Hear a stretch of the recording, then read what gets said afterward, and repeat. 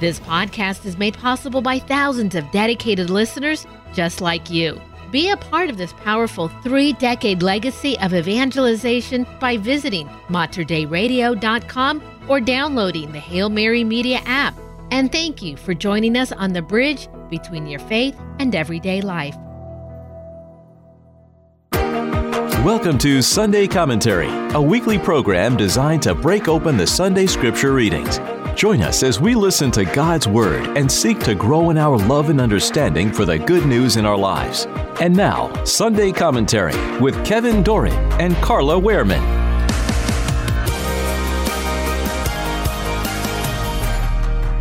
The liturgical scripture readings for the Epiphany of the Lord. A reading from the book of the prophet Isaiah. Rise up in splendor, Jerusalem, your light has come. The glory of the Lord shines upon you. See, darkness covers the earth, and thick clouds cover the peoples. But upon you the Lord shines, and over you appears his glory. Nations shall walk by your light, and kings by your shining radiance. Raise your eyes and look about. They all gather and come to you. Your sons come from afar, and your daughters in the arms of their nurses. Then you shall be radiant at what you see. Your heart shall throb and overflow. For the riches of the sea shall be emptied out before you. The wealth of nations shall be brought to you. Caravans of camels shall fill you. Dromedaries from Midian and Ephah, all from Sheba shall come, bearing gold and frankincense and proclaiming the praises of the Lord. The word of the Lord. Thanks be to God. The responsorial psalm. Lord, every nation on earth will adore you. Lord, every nation on earth will adore you. O God, with your judgment endow the king, and with your justice the king's son. He shall govern your people with justice, and your afflicted ones with judgment. Lord, every nation on earth will adore you. Justice shall flower in his days, and profound peace, till the moon be no more. May he rule from sea to sea, and from the river to the ends of the earth. Lord, every nation on earth will adore you. The kings of Tarshish and the isles shall offer gifts. The kings of Arabia and Seba shall bring tribute. All kings shall pay him homage. All nations shall serve him. Lord, every nation on earth will adore you. For he shall rescue the poor when he cries out, and the afflicted when he has no one to help him. He shall have pity for the lowly and the poor. The lives of the poor he shall save. Lord, every nation on earth will adore you. A reading from the letter of St. Paul to the Ephesians. Brothers and sisters, you have heard of the stewardship of God's grace that was given to me for your benefit, namely that the mystery was made known to me by revelation.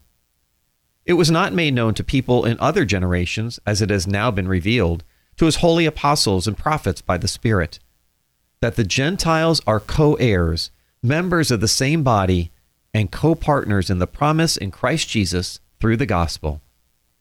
The word of the Lord. Thanks be to God. A reading from the Holy Gospel according to Matthew. Glory to you, O Lord. When Jesus was born in Bethlehem of Judea, in the days of King Herod, behold, Magi from the east arrived in Jerusalem, saying, Where is the newborn King of the Jews? When we saw his star at its rising, and have come to do him homage. When King Herod heard this, he was greatly troubled, and all of Jerusalem with him. Assembling all the chief priests and the scribes of the people, he inquired of them where the Christ was to be born. They said to him, In Bethlehem of Judea, for it has been written through the prophet, And you, Bethlehem, land of Judah, are by no means least among the rulers of Judah, since from you shall come a ruler, who is to shepherd my people Israel. Then Herod called the Magi secretly and ascertained from them the time of the star's appearance. He sent them to Bethlehem and said, Go and search diligently for the child. When you have found him, bring me word, that I too may go and do him homage. After their audience with the king, they set out. And behold, the star that they had seen at its rising preceded them until it came and stopped over the place where the child was. They were overjoyed at seeing the star, and on entering the house they saw the child with Mary his mother. They prostrated themselves and did him homage. Then they opened their treasures and offered him gifts of gold, frankincense, and myrrh. And having been warned in a dream not to return to Herod, they departed for their country by another way. The Gospel of the Lord. Praise to you, Lord Jesus Christ. Carla, contrary to the secular world around you, I still want to wish you a very Merry Christmas. Merry Christmas! Yes, we waited long and we're celebrating this. We're going to celebrate the entire season. Yes, so, indeed. Folks, I know, I hope folks still have some Christmas decorations. They're still lighting their lights. Hopefully they have a Christ candle still lit.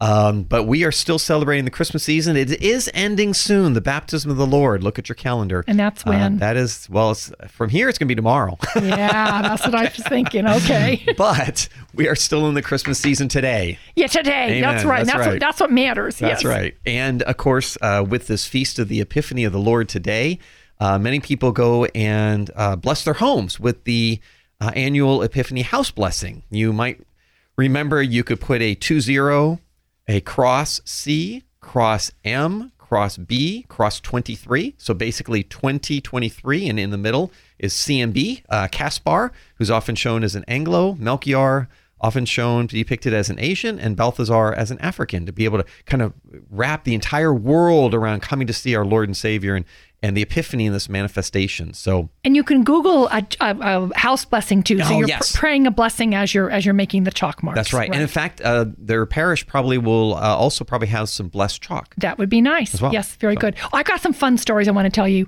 about chalk blessings. So I keep that on the threshold over my door, or the whatever you call that cross. The top wood piece. Yeah. And it's all been with tradesmen's. Contractors who've come to my house, and it's happened twice, I think 3 times at least that I can remember. And then just other people have just kind of mentioned it. They ask, what is that chalk marking? Right. And I've been able to explain it. I've been able to explain to them what it represents and the Magi coming to. Anyway, it's really cool. That's a wonderful story. Yeah, it's another opportunity to evangelize. So I'm just saying, if you don't have it on your door, you might want to do it. It's been some really fun reactions. Yes. Oh, that's very good. And of course, the Epiphany is really just one of several manifestations leading up to Christ's earthly ministry. Of course, you have the Nativity that we recently celebrated. You have today in the Epiphany his baptism, which kind of began his public ministry. You have the wedding at Cana, which was his first public miracle.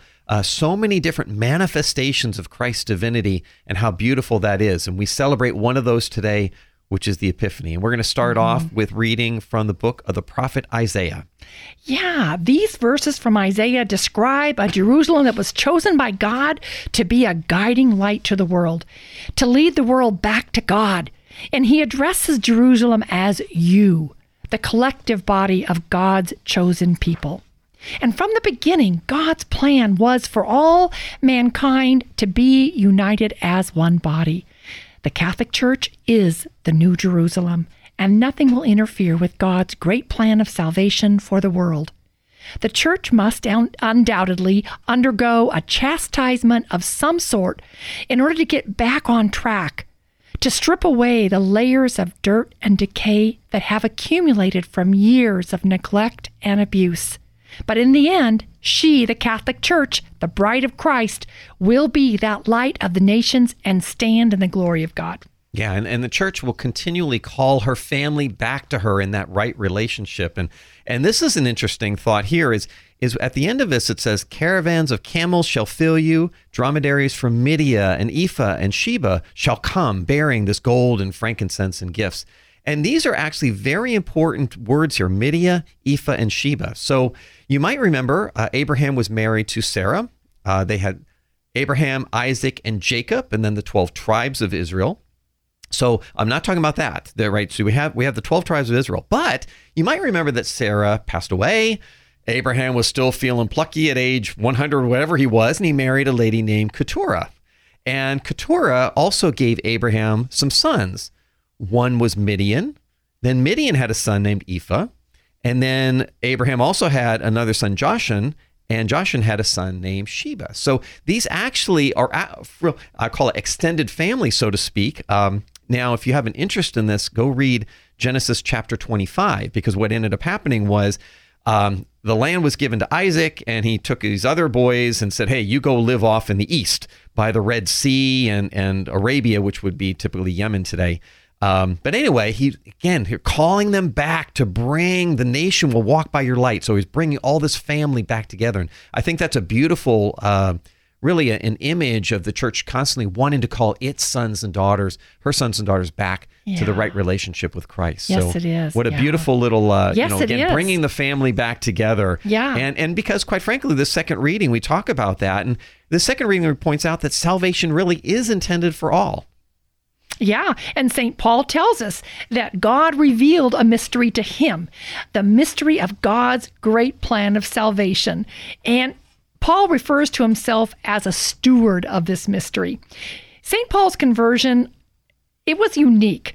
Christ revealed himself to St. Paul not as a God of thunder to be feared, a God who would strike him down if Paul didn't succumb to his will, but rather as the persecuted Christ, the one who loved the world so much that he laid down his own life to redeem the world. The revelations St. Paul received in such a short period of time following his initial encounter with Christ left him forever changed, forever grateful for having come to know the risen Lord. And it's from a heart that's brimming with love and gratitude that St. Paul explains how all the baptized Christians, former Jews and former Gentiles, are members of the same body and co-heirs of the kingdom of heaven. And that is a radical message. The Jewish Messiah came for everyone and made the Gentiles co-heirs.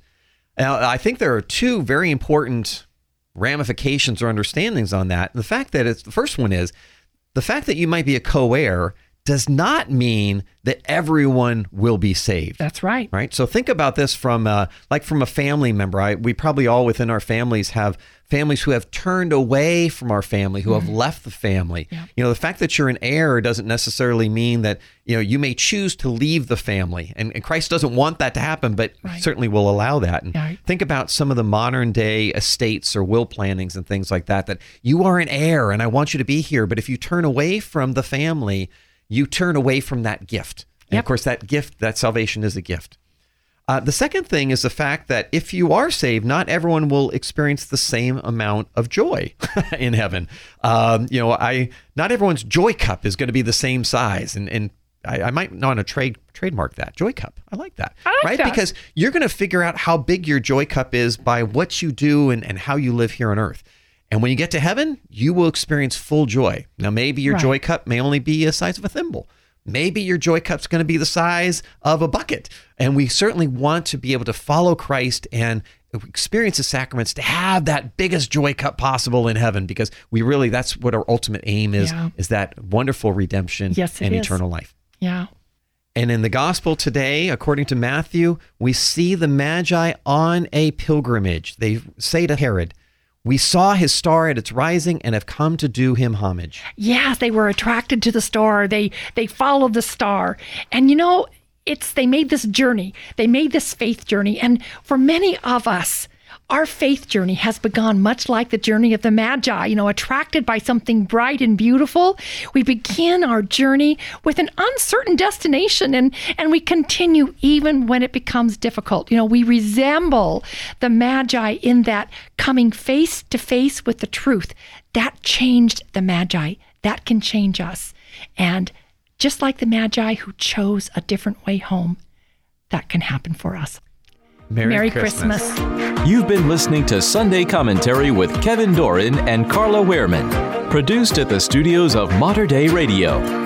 For more information about this show, go to materdeiradio.com. That's MATERDEI radio.com.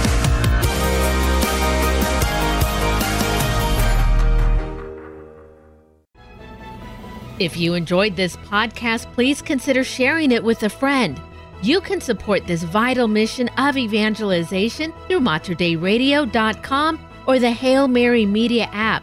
And thank you for helping us lead souls to Jesus through the Blessed Virgin Mary.